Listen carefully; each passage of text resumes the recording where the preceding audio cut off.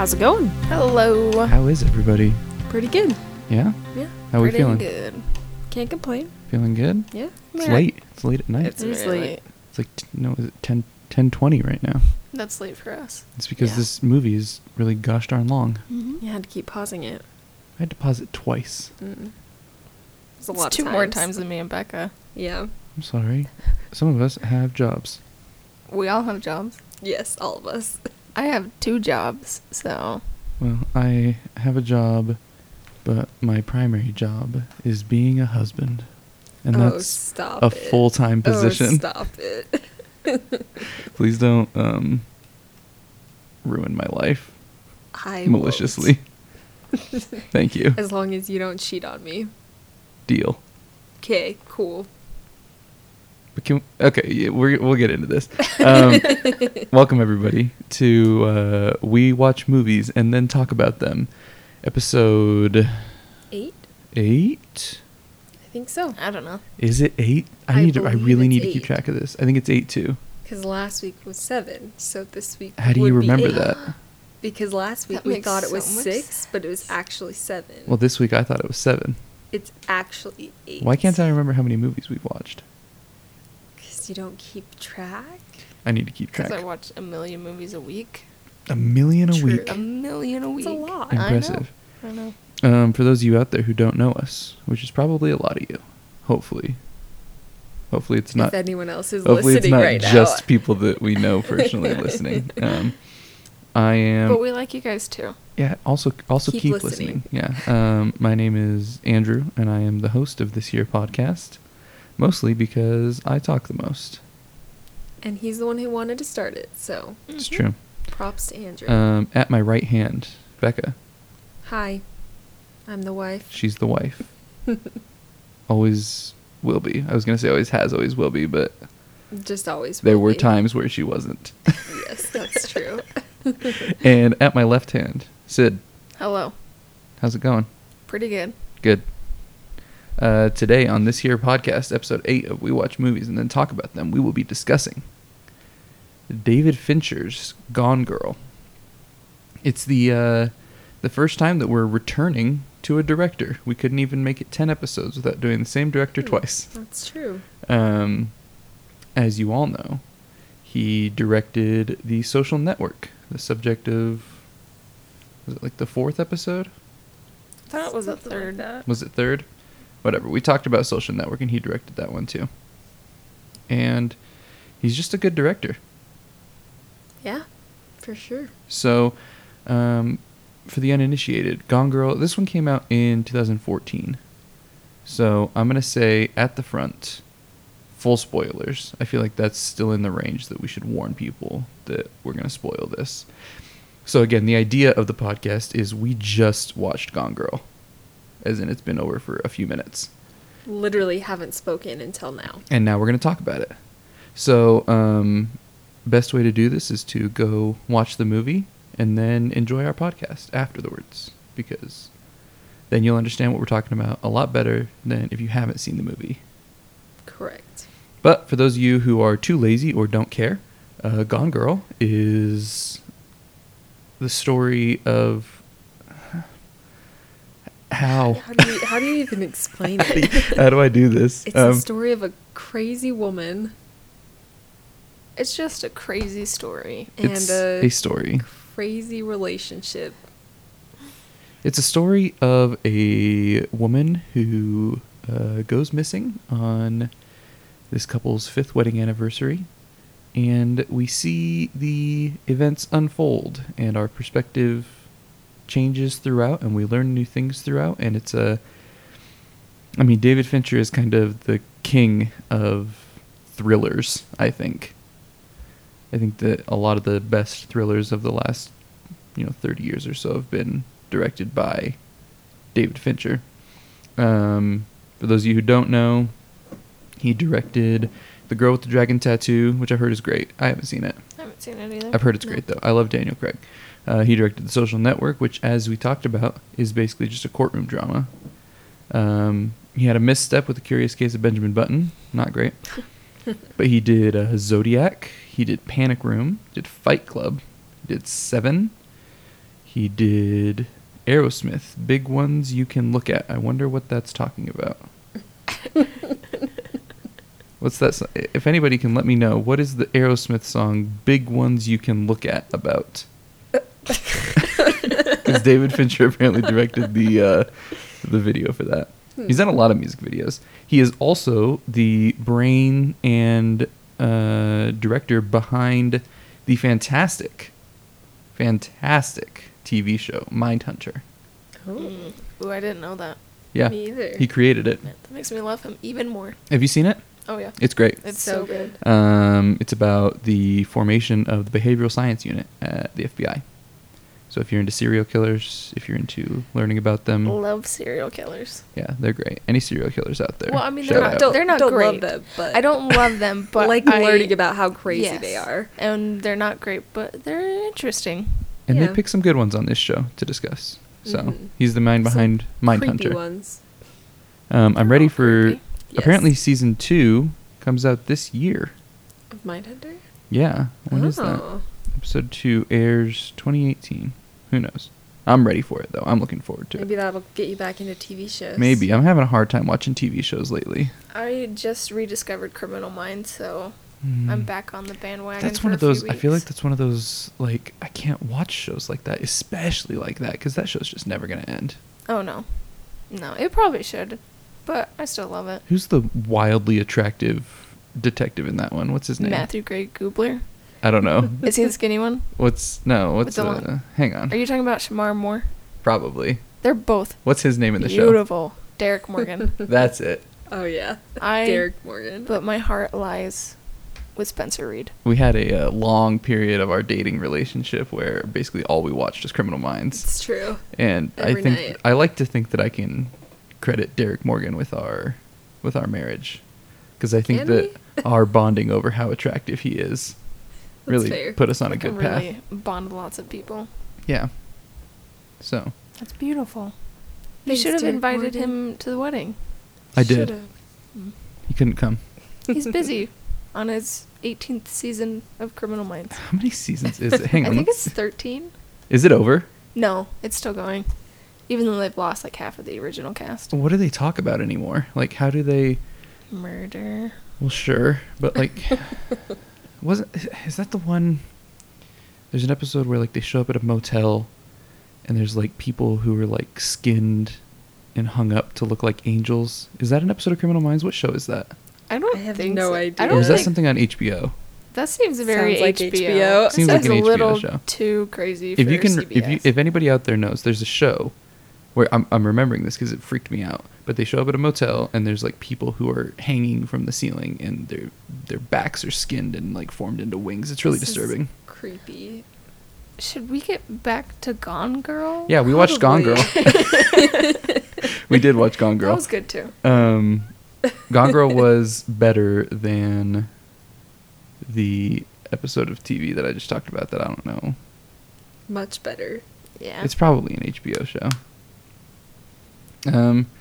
You thought? Hang on. I just realized who Matthew Gray Goobler is. You thought that he was the one I was talking about? I automatically assume that if you're saying the attractive one, I automatically assume it's Matthew Gray Goobler because I love him. Are you serious? Yeah. This dude looks like he's on meth. I love a scrawny, tired-looking boy. Yeah, he looks like he hasn't slept in years. That's what I love. Jeez. I mean, he's all good on the you show. scrawny, tired-looking boys. If you don't sleep for a week, Sid will go out with you. Yes. Yep. All right, Gone Girl is by David Fincher, stars Ben Affleck, Rosamund Pike, Neil Patrick Harris, Tyler Perry, Carrie Coon, Kim Dickens, really just a lot of people, and Emily Ratajkowski. I don't know how to say her last name. No one does. Seems Polish. She plays a fantastic role as well. Does she? I mean, what little she's in the movie is pretty good. Oh my gosh. Okay, let's see. Let's talk about Gone Girl, though. I got some notes. Seems like you guys got some notes. What do we got? Becca, start us off with some hot takes. Well, I don't even know where to start. I wish everybody could have seen us as soon as the movie ended, because we all just kind of sat there and looked at each other and had nothing to say. Now, just to clarify, how many times has everybody seen this now? One.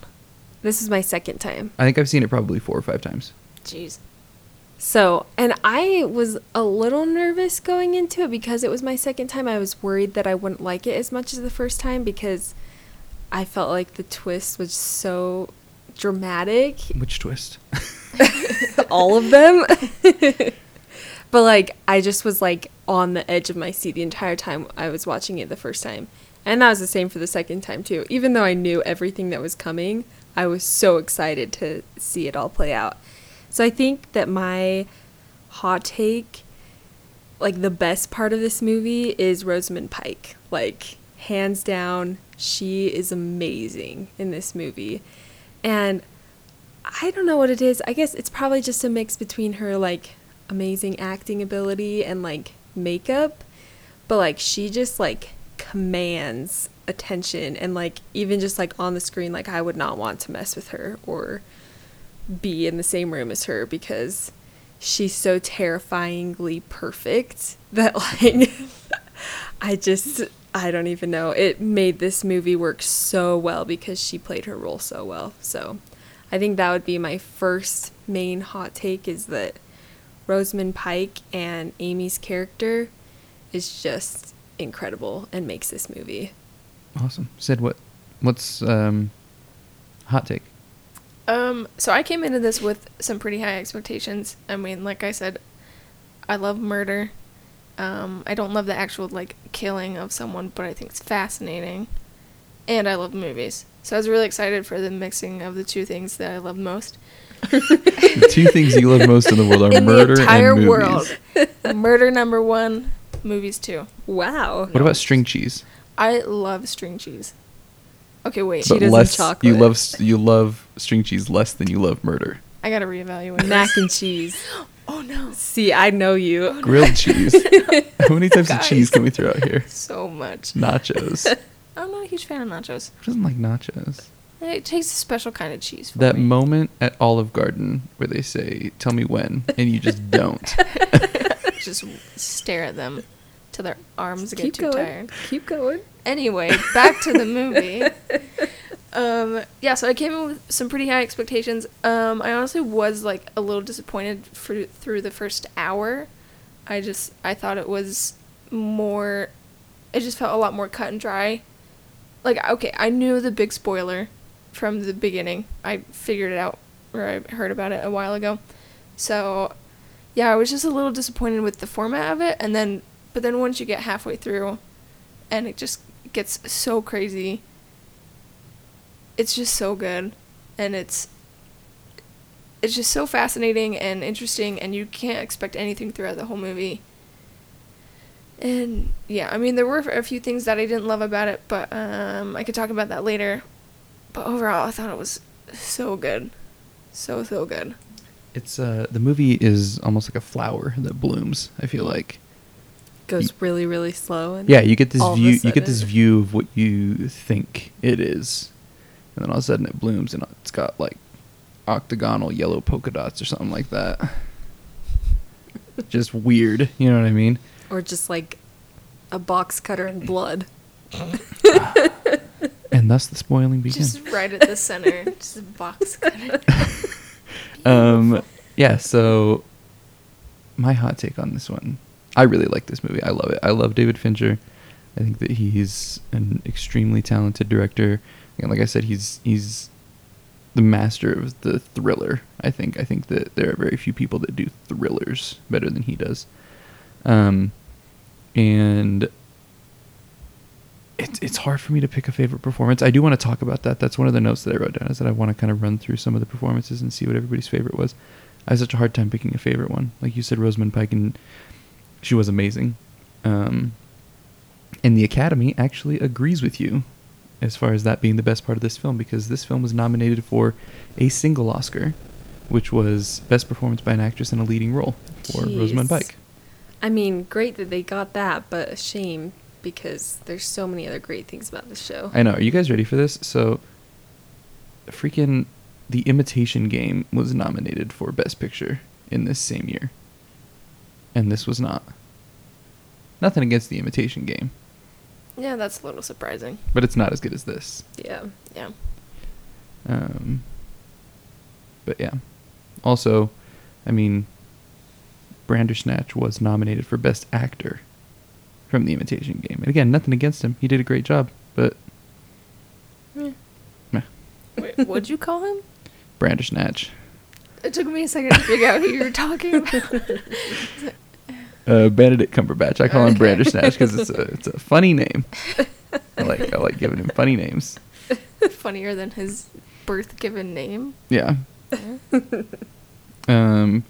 But they did give lead actress this year or that year to Julianne Moore, and honestly, can we just have Julianne Moore and Jodie Foster kind of switch off every year until they both die, and then we can have a new Best Actress? I mean, I'm being serious. I don't know that there are many more consistent actresses out there. Let's kick Meryl Streep off. She's not allowed to be nominated anymore. Yeah, I think she I might agree. have reached her limit. Yeah. As soon as they nominated her for The Post, I was like, all right, guys, you're just doing this to be nice. I thought as soon as they nominated her for Into the Woods, that was one of She was nominated for Into the Woods? Mhm. Really? Gosh, what a trash movie. I hate that movie so I never much. saw it. Don't watch it. It's so bad. Do not watch it. I don't know why I saw it. I had no interest in it. I saw it with some roommates, and afterwards they were like, "Oh my gosh, that was so good!" And I was like, "Yeah, it's good." Oh, man. Okay, so there's a few things. There's several notes that I wrote down, and a lot of, like, lists and sub-lists. And Did you tell us what your hot take was? my hot take is that I really like this movie. Oh, okay. Fair, Yeah. I guess. The big thing, actually, my big hot take, and this shouldn't be surprising, but I put in all caps right towards the beginning of the movie, music. Can Trent Reznor score every movie? Can we just like lock him in a room and say, just pump out movie scores? You and Atticus Ross just hang out, guys, and just pump out movie scores. Can you please just score every single movie? Except for Blade Runner 2049, because that score is perfect. I was listening to it this week, and it's amazing. And there is our mention of Blade Runner for the day. Alright. Stay tuned for There Will Be Blood sometime. Right? It'll come up. We should start a drinking game. Every time Andrew mentions Blade Runner or There Will Be Blood.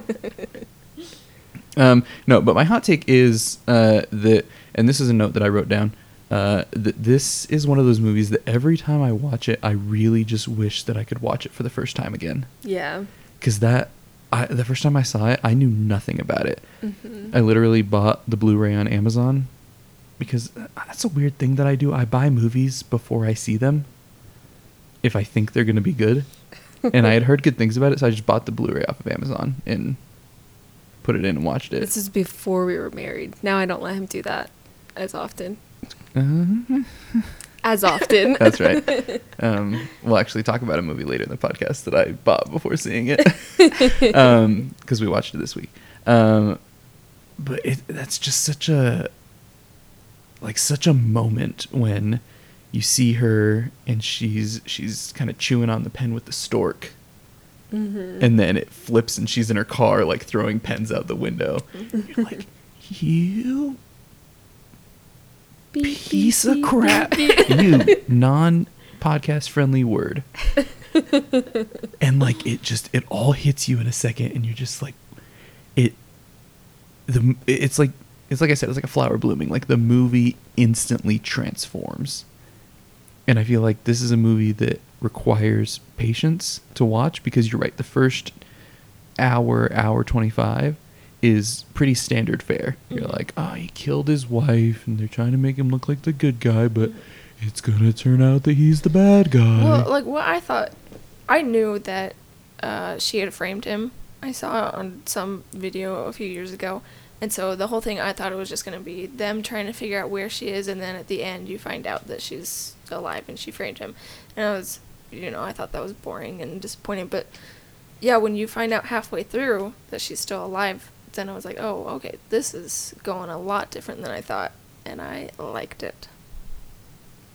So that's one of the things that I wrote down, is that it's I put that it is an incredibly unique thriller, and mostly for the reason that, like, so for the first, like I said, hour, maybe not hour 25, like hour 10, you don't know who the good guy is, right? Like, but they set you up so well to think that Ben Affleck killed his wife, right? You're like, oh, that's gonna be the reveal, and they're gonna try and make him sympathetic and whatnot, and then all of a sudden, boom, she's a gosh darn psychopath. And then, like, in any other movie that had a little bit less patience or was made with a less deft hand, like, that would be the twist, right? Is she's alive and she gets away. But it's not. But it's not. This movie takes the time to let you live in that twist and kind of revel in it, and then also just see it all fall apart. And that's so much more satisfying than if it was just, oh, she framed him. Because, like, I don't even know what I'm saying here.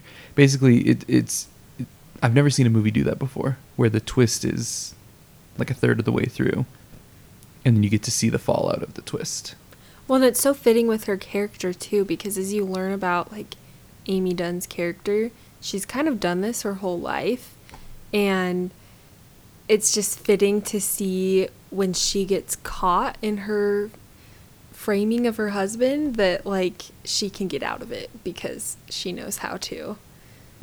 And, like, any woman who can take the time and so, like, perfectly frame her husband for her murder and get away with it can also do what she did and come back and make it all work out. And I also thought that a lot of thrillers would have made the detective the main character. Yeah. Because she has a lot of qualities of a protagonist, right? Like, specifically, I mean, she's a strong female character, which is a shoo-in for being a protagonist in a lot of ways. But she's just a brilliant detective. She's a really, really, really good detective. Yeah, and she, like, waits and kind of, like, gives him the benefit of the doubt and, like, waits for the right moment. So, yeah, I totally see what you're saying. And I thought that was cool. Yeah. Also in the fact that, these are reasons why I thought it was a unique thriller, that there's just a huge cast of characters here. And each of them has a role to play, but it feels like real life. Like, there's really organic connections between everybody. It doesn't feel like any character is just shoehorned into, you know, fill an archetype or whatever. It's like this feels like a community, and it, like I said, it feels like real life. And we do kind of follow a lot of these characters, you know, like, it almost feels like there isn't one main character, even though Ben Affleck is, like, the main character. He kind of isn't. There's a lot of others. Correct. I mean, it's just so well written too. Like, no, we can't take a thing away from the writing. Like, yeah, David Fincher does a great job, but this film's screenplay is just so good. And I think that comes in part from, so it was based on a novel, and the novelist, she actually wrote the screenplay, so she adapted her own novel to the screenplay. Wasn't this her first screenplay? I don't know. I think it is. Let's see. Yeah. First screenplay. Jeez. That's pretty awesome. And just, I think it's that, like, I mean, it came from her head. It's that fundamental understanding of the source material and all the nuances of it and the characters and everything like that allowed her to adapt it so well. So, props to Gillian Flynn for writing an amazing screenplay, and I would assume a great book. Probably. Yeah. A lot of angles to it. Also, if she just came up with this idea out of the blue, she's freaking crazy. Yeah. Let's see. I do want to talk about the music again because I just keep coming back to that. I really do want Trent Reznor to score every movie. Trent Reznor and Johnny Greenwood. You guys can split the work up between yourselves. If we need electronic, we go for Trent Reznor. If we need orchestral, we'll go to Johnny Greenwood. And then I can just make sure that 9 Inch Nails and Radiohead win all the Oscars for the rest of forever. You know what? I gotta say, with the music, like, thinking back, I honestly can't remember the music, and I don't remember hearing any music. The only point But- that I can even remember noticing it was at the very end when Ben Affleck's, with his cat and just hanging out. So I think that's one of the strengths of this soundtrack, actually. And that's what I was going to say, is that I think that's a good thing, because I still felt all the emotions I needed to feel, and I think the music probably did that, but I didn't realize that the music was doing that. So there were 3 moments that I wanted to point out that were my kind of moments that really stuck out to me, and I thought were when the soundtrack was at its most effective, right? And I'll see if I'm not going to describe the soundtrack to you. I'm going to tell you about the moment and see if you guys can remember what the music was. So I'm quizzing you, right? All right. So the first is when he opens the woodshed and sees all of his stuff in there. Okay. Do you remember at all how it sounded? I don't. That's fine. Nope. So he opens it up, and it's because he runs out of his backyard and into Margot's backyard and gets in the woodshed. As he's doing that, there's kind of just this drone underneath it, right? And then as he's running, it slowly becomes more intense and more layers get added. And then when he opens the woodshed, it's just like, and it's just this dissonant wall of noise that just like, it's so sinister though. Mm-hmm. And it's like, it helps sell that moment and his realization, that moment that his wife is gosh darn crazy. Mm-hmm. So it's like, that was one really effective moment for me as far as the score goes, because it just, like, it was almost like like I said, the score was super dissonant and a lot of layers on top of each other. It almost felt like I was hearing what was going on in his head, because you can imagine as he opens that up, that his mind just starts going a mile a minute as he's making connections and realizing things, and you can feel how hectic that moment is, even though he's just standing there looking at something. Mm-hmm. I do remember feeling those things and like The music feeling did like it. I was in his mind. Yeah, exactly. That's what I think is like, I don't remember the music at all, but I think that's a good thing. Yeah. The second moment that stuck out to me was when she kills Desi. No? I don't remember Nada? the music. I No. was so That's fine. dumbfounded during that part. All senses were Oh. gone. So it's these just like stabbing sharp notes. It's like like pulsing almost, and it's so cool. And then the third one is close to the end, but not quite the end. When they're like the first few scenes when they're home, Mm-hmm. or after she comes home, right? And there's these when she drives up in her car and gets out, these kind of pretty swelling piano chords start playing, and it's like a big relief and everything like that, right? That's the idea of the song, I think, is it's a kind of theme of relief. But then like right from that very start, there's this single note that drones, and it slowly gets louder over the course of like several minutes, like all when they're talking in the hospital and after she comes back home again, and like through when she shows him the pregnancy test and he slams her into the wall, and like all of that whole thing, and then it just like breaks, and like that whole sequence just builds up so much tension, but the whole time these chords are going on like over top of it. It's brilliant. Yeah, I don't like remember this at all, but I don't remember. sounds any of it. brilliant. Told you. Just Wish I'd heard I'm it. sure it's great. Next time amazing. around. Yeah. I do have one small thing on the music.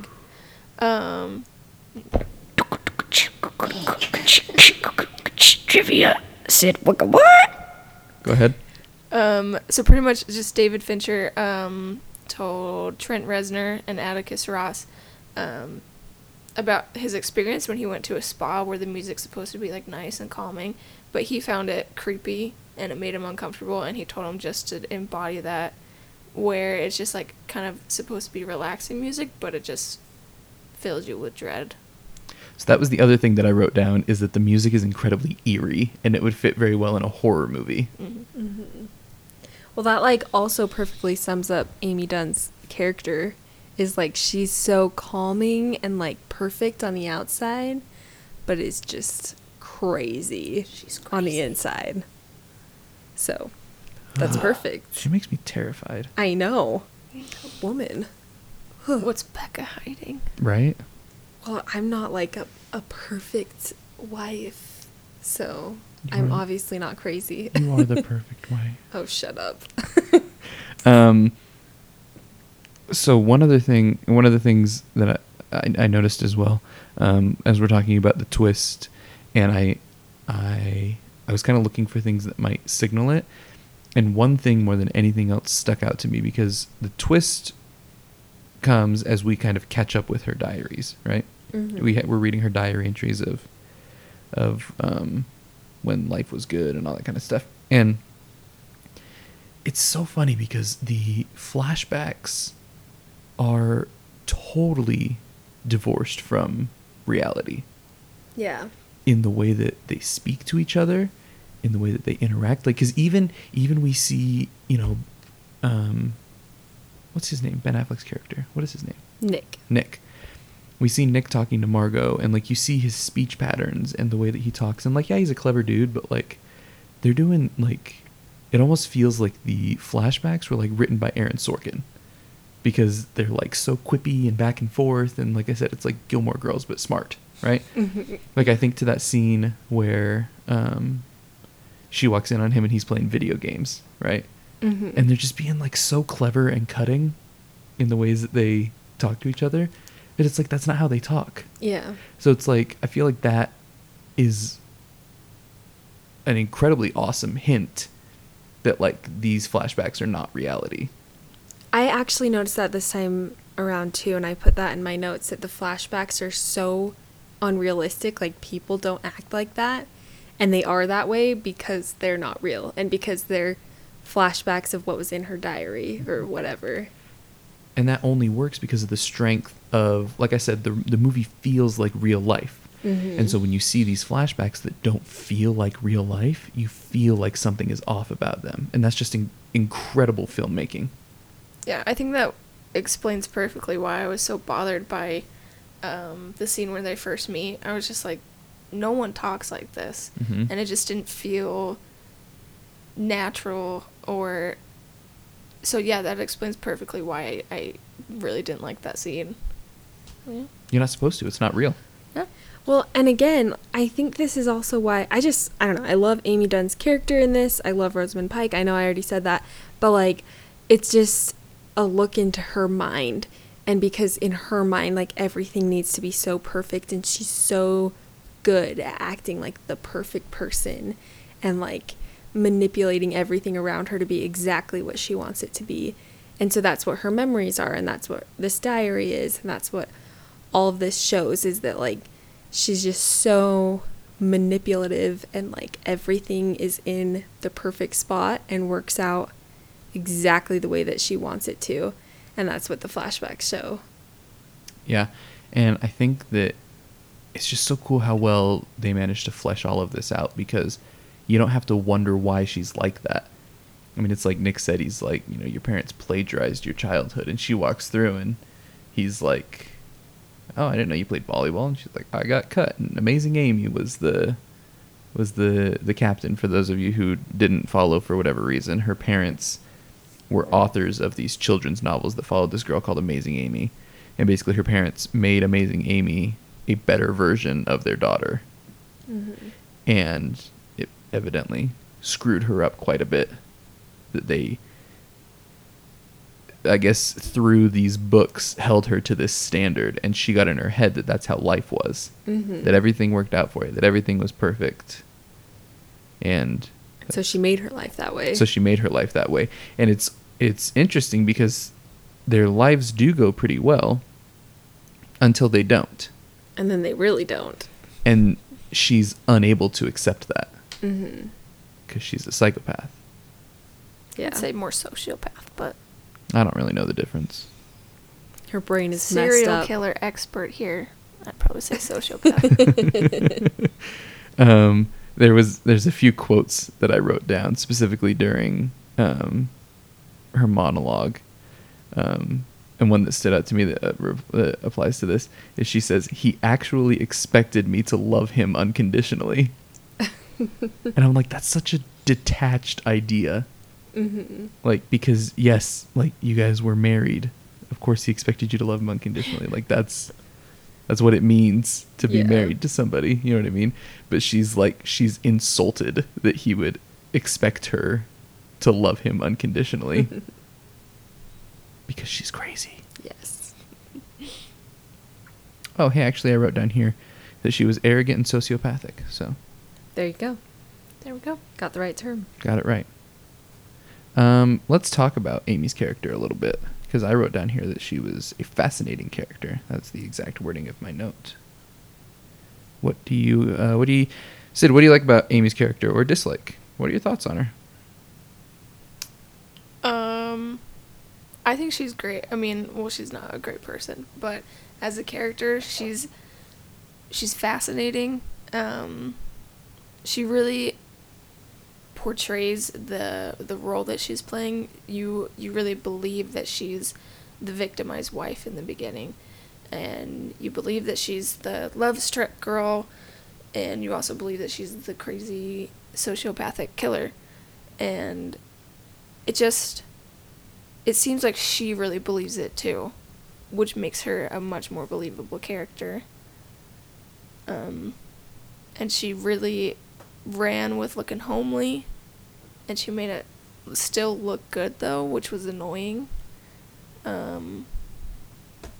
Yeah, I don't know. I just think she's just a very fascinating character, and as soon as I'm a therapist, I would love to dive into that. Becca, we know you were a big fan of Amy's character. Yes, big fan.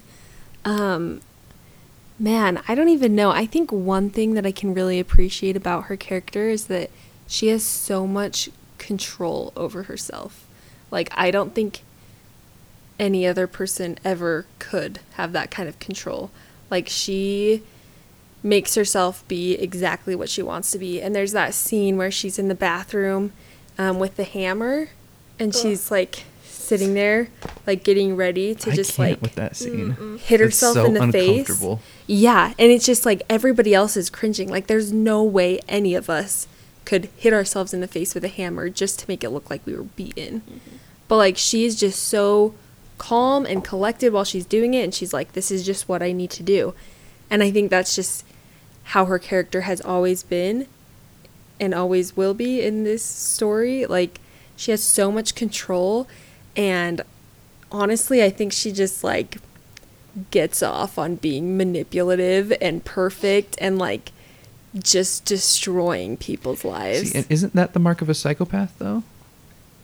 Is they enjoy being sadistic like that? Like, they get off on it? Yeah. Isn't that the difference? It's like a I'm not sociopath just lacks entirely emotion, sure. right? Yeah, I'm not entirely sure what constitutes a psychopath, but Let us know in the comments below. yeah, I'd probably say she's both. She's probably more sociopathic, but she's got a little sprinkling of psychopath in there. Yeah, like, I just think she knows exactly what she's doing the entire time and like loves it because she can do it. She has this like control and this power over people, and she just uses it and abuses it.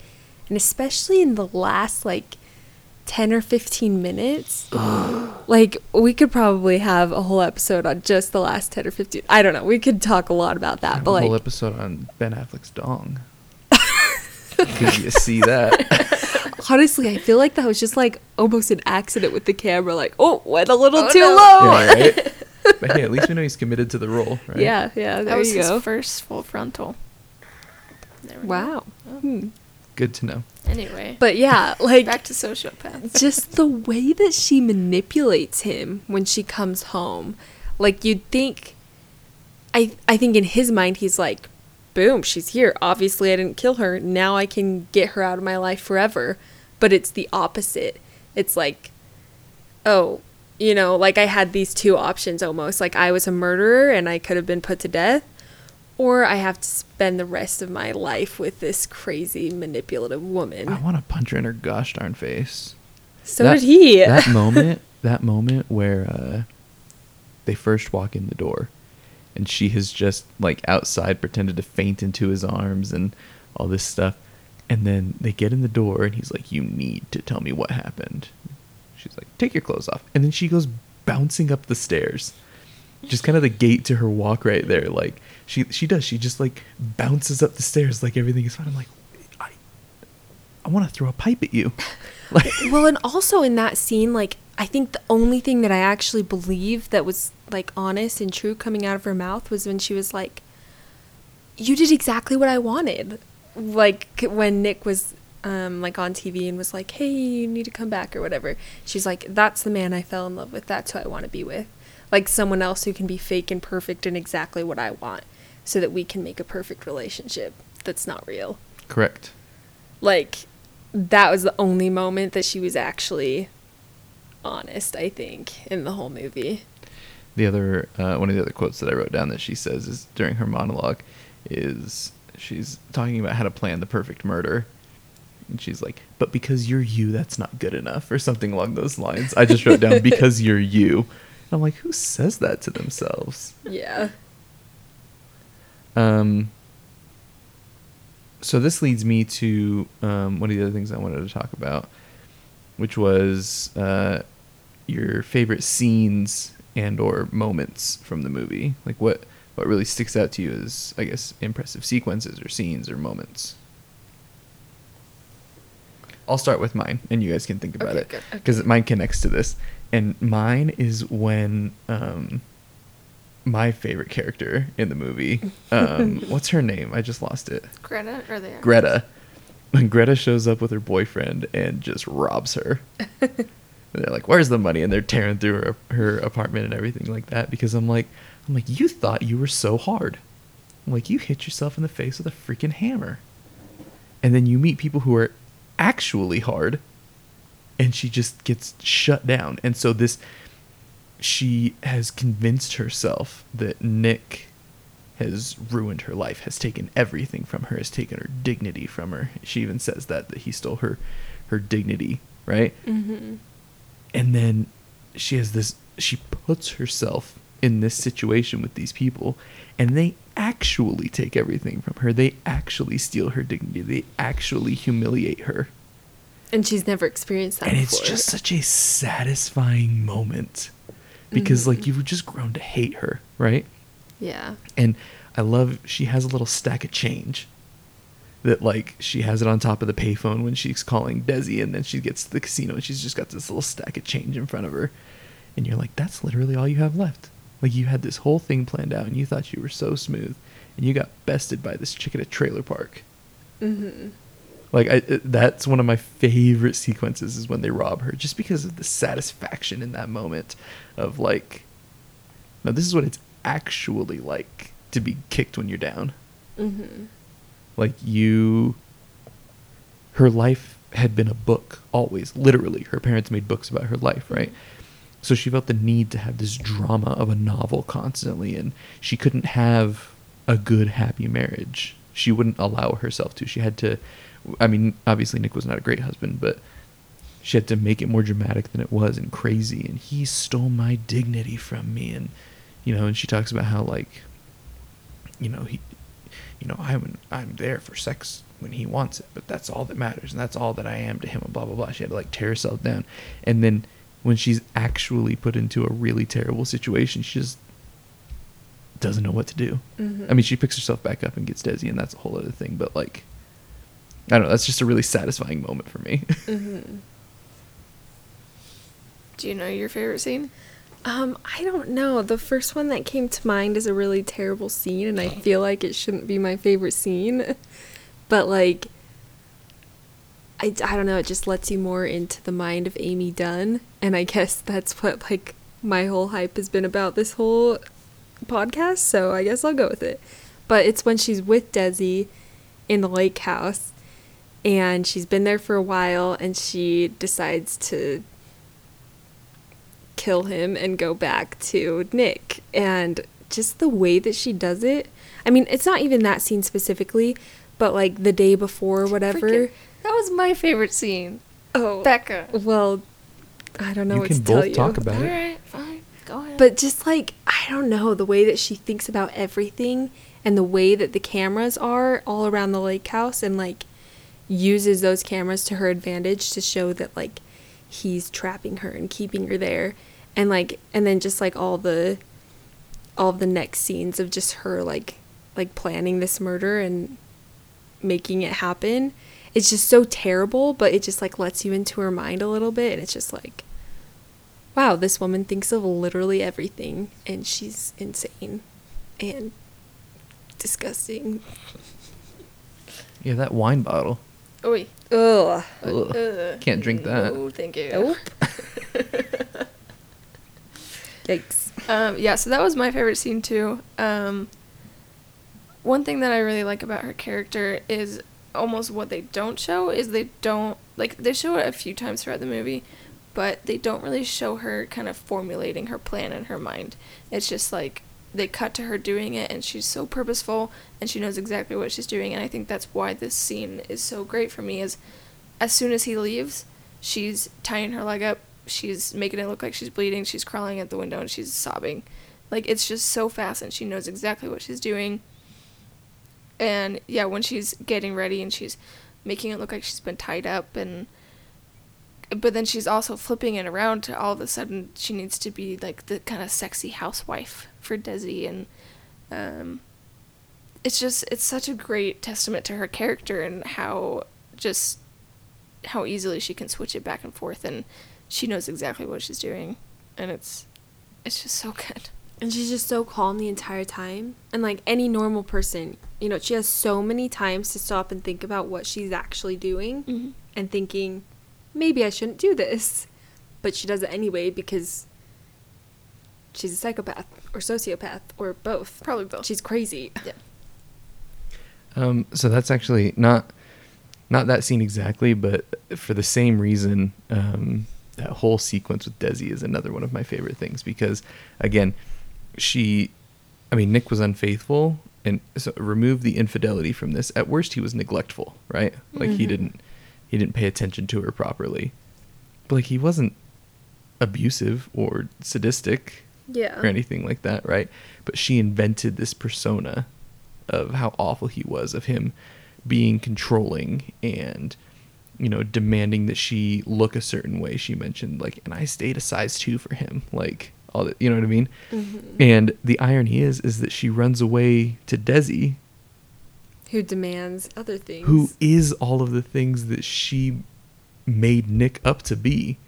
So again, the story has a really interesting way of actually putting her in the situations that she invents and is trying to pretends escape. that she was in, right? So again, she pretends that everything was taken from her and it's so dramatic, and then she actually gets everything taken from her, and she pretends that she's with this husband who is so overbearing and tries to define who she is, right? And then you end up with Desi, who, like, the first thing he does is he goes and buys her hair dye. Like, And a bunch of clothes. give me a break. You know what I mean? Like, you want to talk about trying to control somebody and define them. Like, that's exactly what he does. So the story, like I said, has a really awesome way of her pretending to be in certain situations and then kind of karma coming around and actually putting her in those situations. And it's horrible. And then she eventually just kills Desi. Which is just Oh my gosh. so hard to watch. That's like, such a great scene, though. It's pretty crazy. Yeah. But like, oh my gosh, the way she just like takes the box cutter and all of a sudden there's just blood everywhere. And the way that, like, Ugh. it's one of those things that I've seen after watching it multiple times. It's almost like she loves it. Yeah. Like when she's getting just like spurted, covered in blood. Yeah. Like she just is into it. Mm-hmm. I'm like, you're really just messed up. Real bad. That's what I said. She just gets off on manipulating people and destroying their lives. Look, she's just awful. And it's weird because they have this, or she specifically has this addiction to, like I said, having novel style drama in her life constantly. But the irony of the whole thing is that if both her and Nick had just done what they pretended to do, right? Like if you go with the idea, I don't subscribe to the idea that Nick was pretending at all. I think that that's just how romance goes, is at the beginning you're always trying to impress them. Yeah. And then later on the flaws start to come out, right? Yeah. That doesn't excuse infidelity because that's never okay. But my point being that I don't think that he ever tried to maliciously deceive her. Mm-hmm. I think his flaws just came out as time went on, which is what happens in a relationship, right? Yes. But if she had just, like, if they had both just done what they pretended to do, they would have had a happy marriage. Yeah. But she's so addicted to this drama that, like you guys said, she gets off on manipulating people and controlling situations. Yeah, it's true. And what does she say at the end? He's like, we manipulated each other and used each other, blah, blah, blah. And she's like, honey, that's marriage. Like, how do you end up with that worldview? I don't know. Messed up.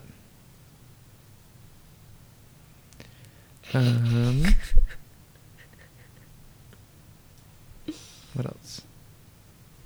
I also wanted to... Do you guys have anything else you want to say on that? Nope. I don't think on so. her character?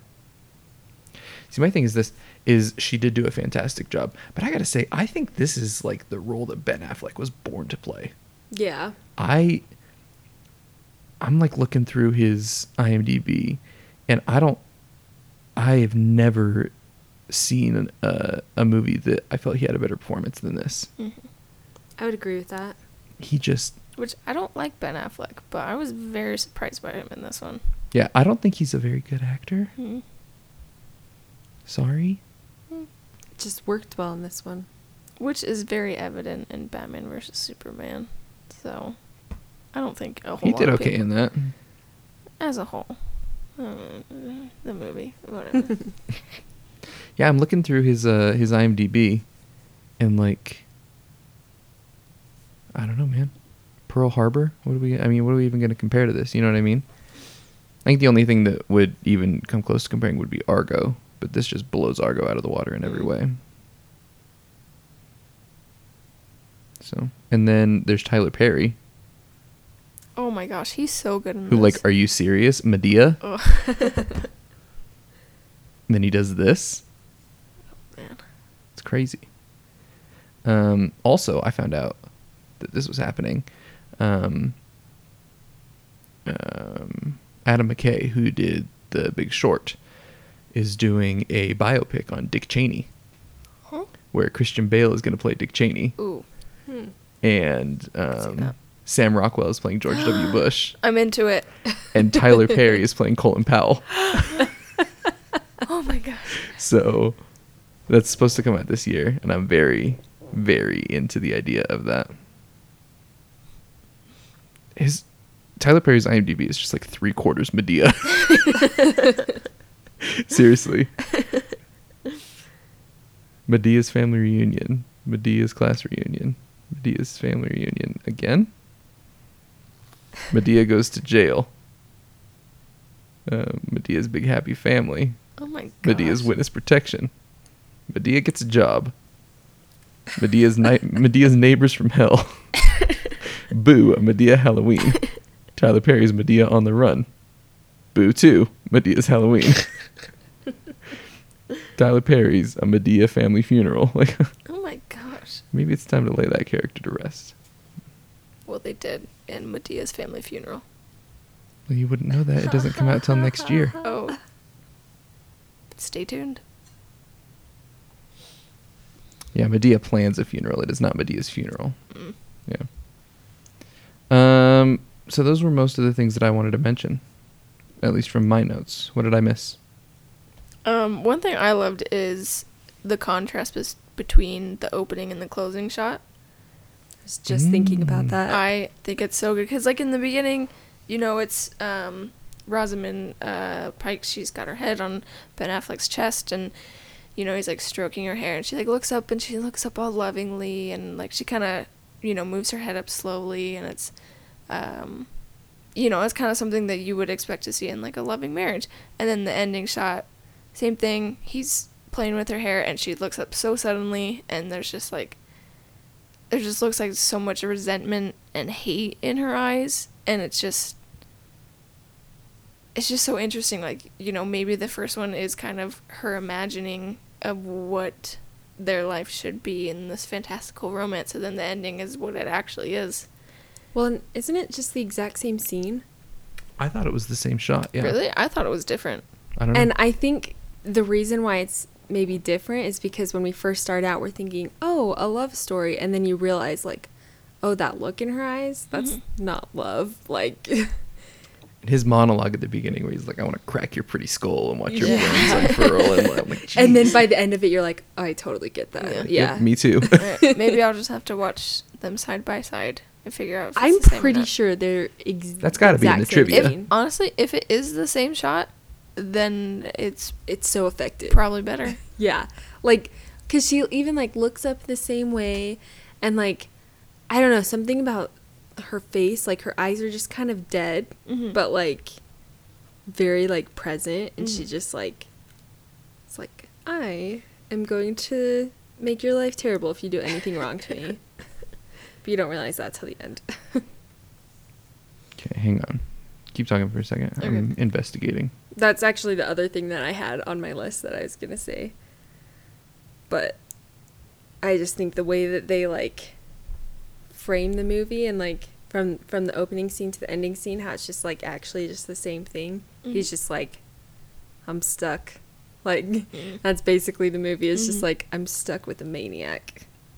And there's nothing that anybody can do about it.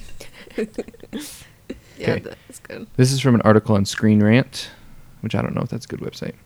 It's okay. Movies with hidden details in first and final scenes. This is what it says. All credit to Screen Rant for this. I didn't write this. David Fincher had an incredible challenge adapting the novel Gone Girl to film, but the opening shot is a hard one to forget. Showing what should be a loving scene between husband and wife, star Rosamund Pike's sudden stare into the camera and Ben Affleck's narration put audiences on edge, warning them that the story about to unfold is anything but simple.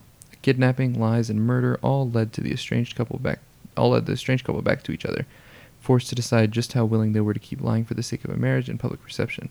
Having the couple end up right back where they started from may have been a hard pill for viewers to swallow, but Fincher makes the message loud and clear, ending the movie with the exact same shot he opened on. All right. It looks like the lighting is a little bit different. Mm.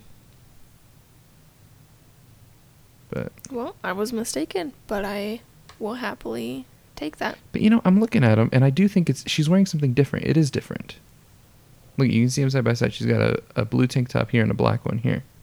I thought it was blue in both. No, you can see it right here. Look. Black, blue. And her hair is colored differently. Hmm. You can see the streaks of the dark hair. And Then I was Interesting. right. Sid was right. Well done. Congratulations. Still, I think it's great. Yes. Either way, it would have been Yeah. fantastic. So there we go. Anything else you guys wanted to bring up? I think that's all I had. All right. Let's get into some final thoughts and ratings out of 10. Becca, Oh boy. I have to think about this rating. you're at my right hand. You always go first. It's true. Final thoughts. This is a fantastic movie.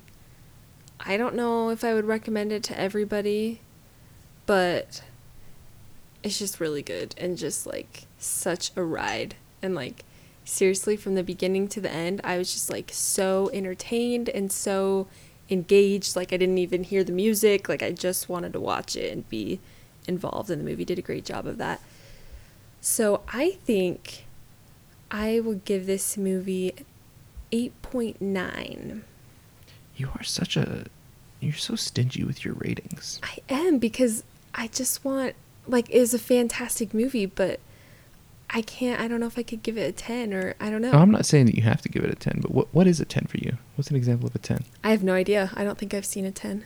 Are you serious? You've seen Blade Runner 2049.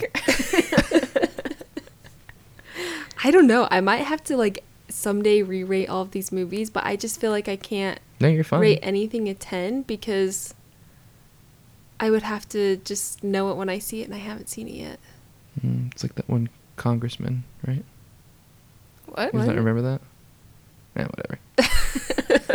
Okay. There was this several years ago.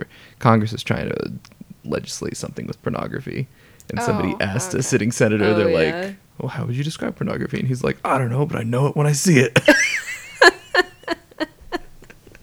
Just No, not like that, but yes, like that. okay. Sid. So this was just a wild ride, and I loved almost every second of it. Yeah, I thought it was great. Just interesting storytelling. Just really kind of embracing the craziness of it. Before you rate it, you said that there were things about it that you didn't like. Yeah, there were. Most of it, it's just kind of, I feel like it's kind of something transferring from book to movie. I don't love narration in movies, which I mean, I understand it's hard because you're reading along to her diary through half of it. And then, yeah, one of them was the weird dialogue in the flashbacks. And another thing is more just the continuity issue is Ben Affleck's physique changes throughout the movie because he's training for Batman versus Superman, which was just small stuff that kind of bothered me, but nothing that would really dampen my score of it. And my score would probably be 9.4. That's very high. I liked it. So I love this movie. I think it's great. I think the score is one of my favorite things about it. So it makes me a little sad that you guys didn't notice the score. Because I thought it was one of the more powerful parts of this movie. Like I said, I think Ben Affleck was born to play this role. If you can get him, apparently if you can get him with a good director, and he's not a good director. I don't think that I've ever seen a Ben Affleck directed film that I've been like super in love with. And wait, he did Gone Baby Gone. Did he? Yeah. Another one that stars an Affleck where it's about someone who disappears and the main picture is them with their back to you and a landscape in the background, which I thought was interesting. I liked The Town. I never saw that one. But I didn't think it didn't like blow me away. Mostly because Jeremy Renner's so good in that movie. So yeah, if you can get Ben Affleck with a good director, apparently he can pull it out. Rosamund Pike is obviously amazing. Literally pull it out. Hey. Tyler Perry kills it. Like, it's just, there's so many good things going for this movie. I'd give it a straight 9. All right. 9 out of 10. Alrighty. Which gives us an aggregate of, what, like 9.1? Because Yeah. you were 9.4, Becca, you were 8.9. I'm 9, you know, like 9.1-ish. It is a 9.1 on the Weston scale. It's a darn good score. It's a very good score. And that's Gone Girl. So good. As always, we do accept listener suggestions. So if you guys have a movie that you think that we should watch, throw it in the comments on our Facebook page or our Instagram page. Again, you can find us on Facebook at We Watch Movies and Then Talk About Them, or on Instagram at Movies We Watch. Yes. So let us know there if you have any movies that you want us to watch. We are going to talk about other stuff, but for those of you who want to know immediately, next week we will be watching the movie that actually won Best Picture this year, and one that I have been trying to get Becca to watch forever, which is Birdman. Oh, yeah. We're going to be watching that next week. So I'm stoked for that. We'll talk about it. I love I just want to start talking about Birdman now. So that's going to be next week. On to other topics. What's up? What are we watching? I watched 8th Grade this past week. Where did you have to go to see it? I had to drive all the way to Salt Lake, which I'm really mad because now it's playing in Provo. And I'm very annoyed. Is it going to have a wide release, or am I going to have to drive to see it? Do you know? You'll probably have to drive. Because I honestly didn't think it was going to come to Provo. But it is so good. It was worth the drive. I really want to see it. It's really good. It's pretty much just about a really introverted, kind of awkward girl through her last week of 8th grade trying to navigate life. And it's as someone who still is introverted, but very much so when I was that age, this is the perfect movie I needed at that age. And I just think it's so good. Bo Burnham did a great job. I loved it. I'm very into the idea of YouTubers becoming movie directors. So yeah, it feels a lot more realistic than like most like junior high school movies, which made it so much better. Okay, we might have to go to Jordan Commons. It's fine. It's not too far It's away. not too far. Yeah, it's not bad. What What did we watch, Becca? I want to talk about Stalker, but we watched another one. Did we watch another We one? watched another movie. I honestly can't remember. What did we watch? Because you're right, we totally watched Oh, another movie. we watched It Follows. Ooh, Oh, I have some yeah. thoughts about that one. Have you seen it? Yeah, it was a while ago. What are your thoughts? I didn't like it. Okay, but this was when it first came out, and I was probably like 18, and I Okay. was like, I only like movies that are fun. So I would probably like it more now. Becca also didn't like it. so- Yeah. I mean, obviously not very memorable. I totally forgot about it. Well, here's the thing. Our scale got skewed because we watched Stalker. That's fair. And you want to talk about memorable movies. So the more that I think about it, I loved It Follows. I liked aspects of it, but I don't know if I loved it as a whole. I loved the campy 80s vibe that it had to Yes. it. Yeah, that's good. I loved that they didn't give the monster any backstory. Mm-hmm. The idea that it was just this thing that supposedly has been around forever, right? Just getting transferred from Yeah. person to person. And really all we have to go on is what the guy who gives it to the main girl tells us, Mhm. right? For those of you who don't know, It Follows, it is about a sexually transmitted demon. Basically, it follows you. So, like, it will walk in a straight line towards you at a walking pace forever. And if it catches you, it kills you. And then if it kills you, it goes to the person next up in line. Right?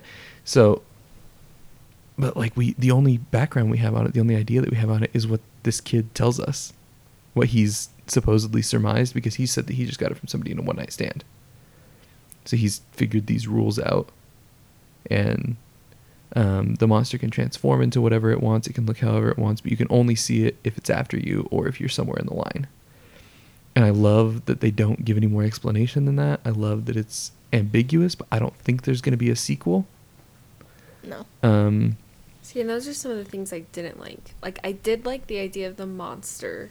Which is an awesome idea. Whatever. Just that it, like, just walks and is constantly It's walking. pretty terrifying. Like, that's so scary. It's so scary. And, like, the cinematography was really Cinematography was beautiful. brilliant. Like, it was really cool, some of the shots they got. But, I don't know, I just didn't like the story. Like, Well, the issue it's is a difficult story. there isn't much of a story. exactly. It's kind of just them trying to get away from it. Like, I just didn't really want to watch a movie about ST demons. Hey. So, that was my, yeah. Yeah, and I loved. It's one of those horror movies that just kind of sticks with you at the end, and I love that. Didn't stick with me. I forgot all about it. Makes you feel well. That's what I'm saying. Our skew of memorability was skewed It's true. because we watched Stalker. I also watched Mamma Mia. Here Oh. we go again. The second How one. was it? I loved it.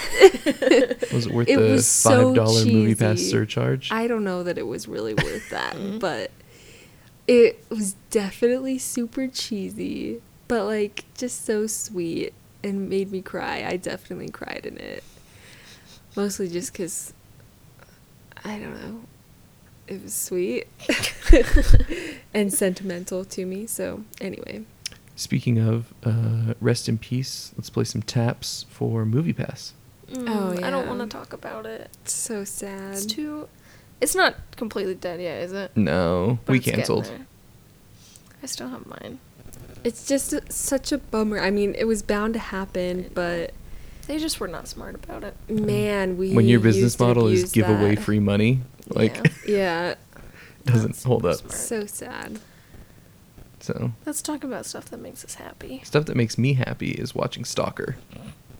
A Russian movie that's 2 hours and 40 minutes. 2 hours and 47. You told me it was 2 hours and 40 minutes. Is really Gotcha. that 7 minutes No. really a big difference for you? Well, because I told him, because Blade Runner is 2 hours and 45 minutes, so I told him 240 is my limit. That's A nice. minute over, I won't do it. Oh man. He lied to me. And they utilize every minute of it. What's that even about? Like I've seen parts from it, but I have no idea what it's about. It's like Annihilation, but Russian. Oh boy, I can't even. Actually, Annihilation is like Stalker, really. Yeah. So watching Stalker, I talked to Becca about this, and we'll see if I actually do it. I haven't talked to Sid about this, so this is live for her. It kind of made me want to do almost like a side show to the podcast, where like I can just nerd out over movies that I would never make you guys watch for the podcast. Depends on the movie. Because, well, just like weird foreign films and stuff like that. I specifically love like Soviet cinema. But this is, so it's a 2 hour and 47-minute long movie about, there's this zone, and it's not explained where it came from or what it is or anything like that. But inside of the zone, there's a room that will grant you whatever you want.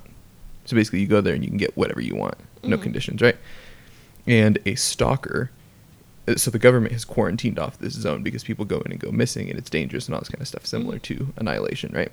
So a stalker is somebody who leads people through the zone and takes them to the room. Okay. And then gets them back out again.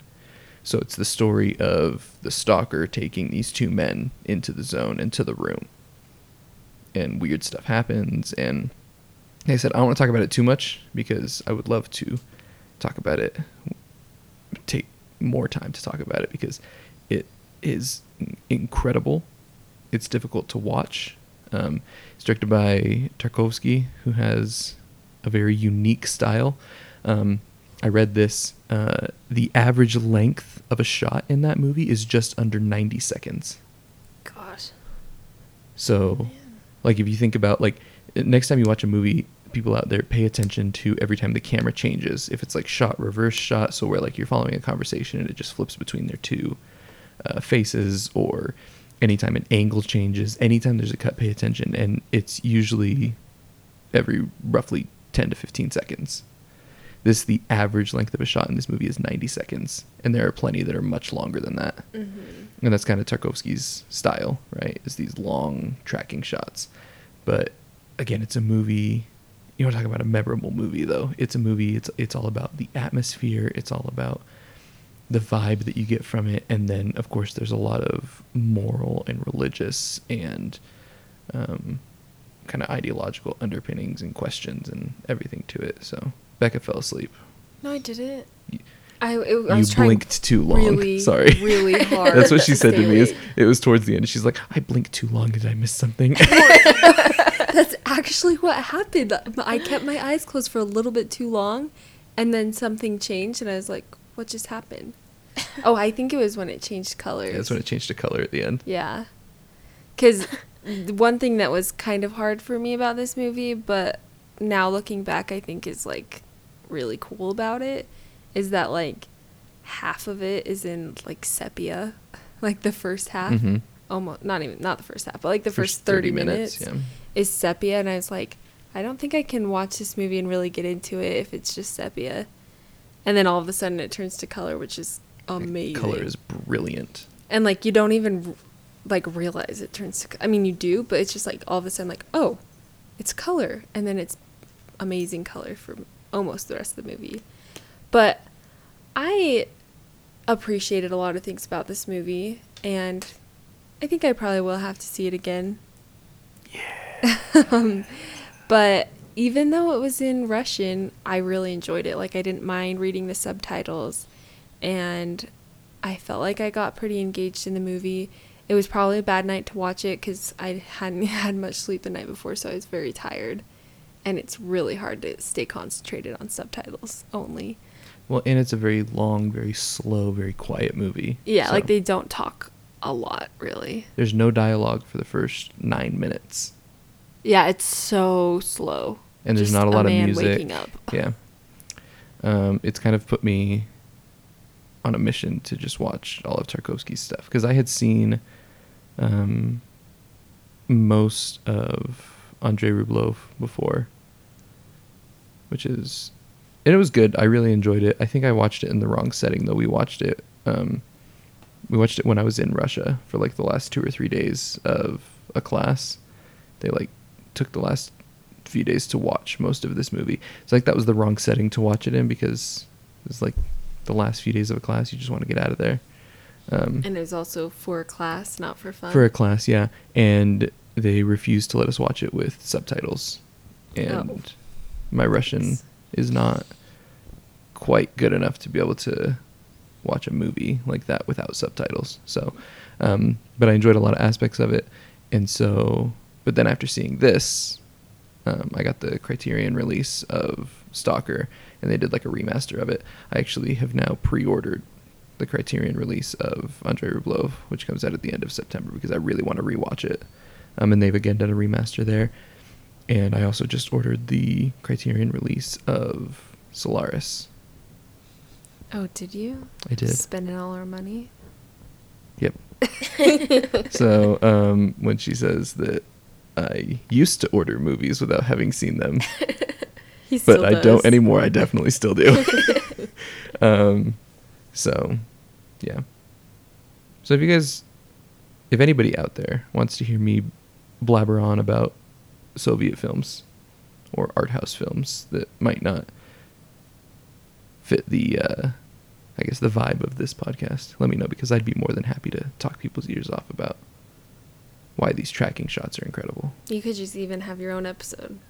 Just like a whole episode where you just talk. Just you. I just talk about Tarkovsky.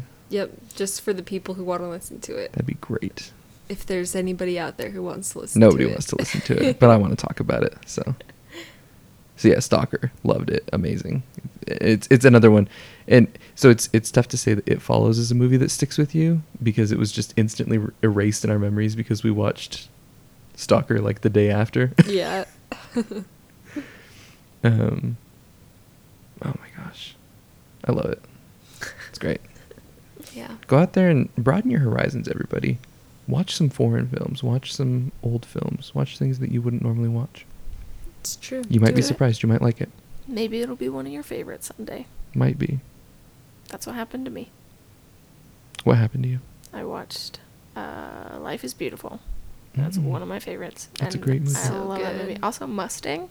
I watched I that. don't know that one. It was nominated for Best Foreign Film a few years ago, and it's is it Istanbul?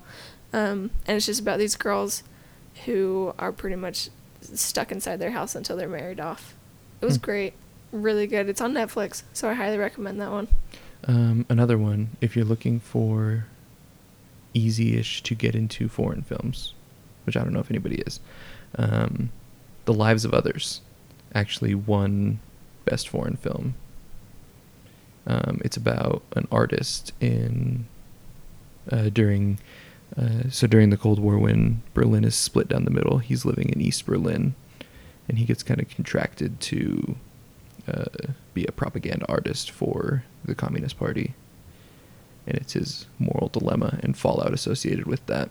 It's fantastic. It's freaking brilliant. And then another one in that similar vein is Goodbye Lenin, which also surrounds that one specifically surrounds the fall of the Berlin Wall and the reunification of Berlin and all that kind of stuff. But that one has, what's his name? Daniel something.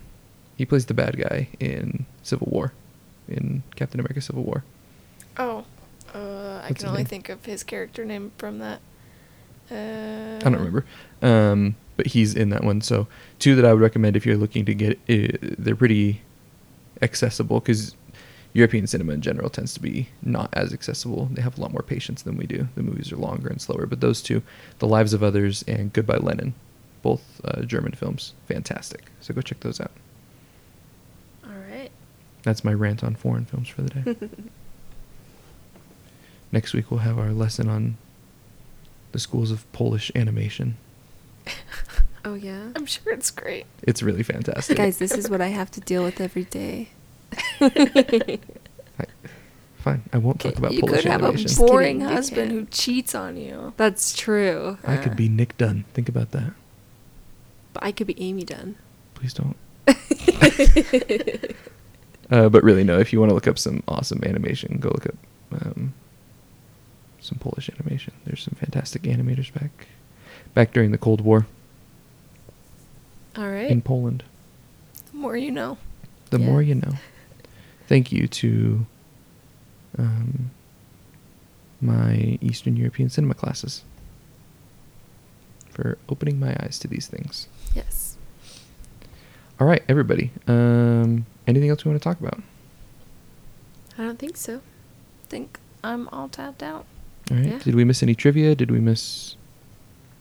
The only piece of trivia that I think is worth mentioning is that Rosamund Pike practiced her sex scene with Neil Patrick Harris with the Dora the Explorer doll. What? And there you go. She like practiced it with a doll. She did it with Dora the Explorer. I guess so. Well, I don't. Yikes. Yeah. Kill Dora the Explorer. Oh my god. How many dolls did she go through? I mean, you can only cut the throat so many times. So that's my closing remarks on this week's show. All right, that's great. All right. Everybody, we love you. We love you. We thank Thanks you for for listening. And we'll see you next week for Birdman. Yes. All right. Later. Bye. Bye-bye.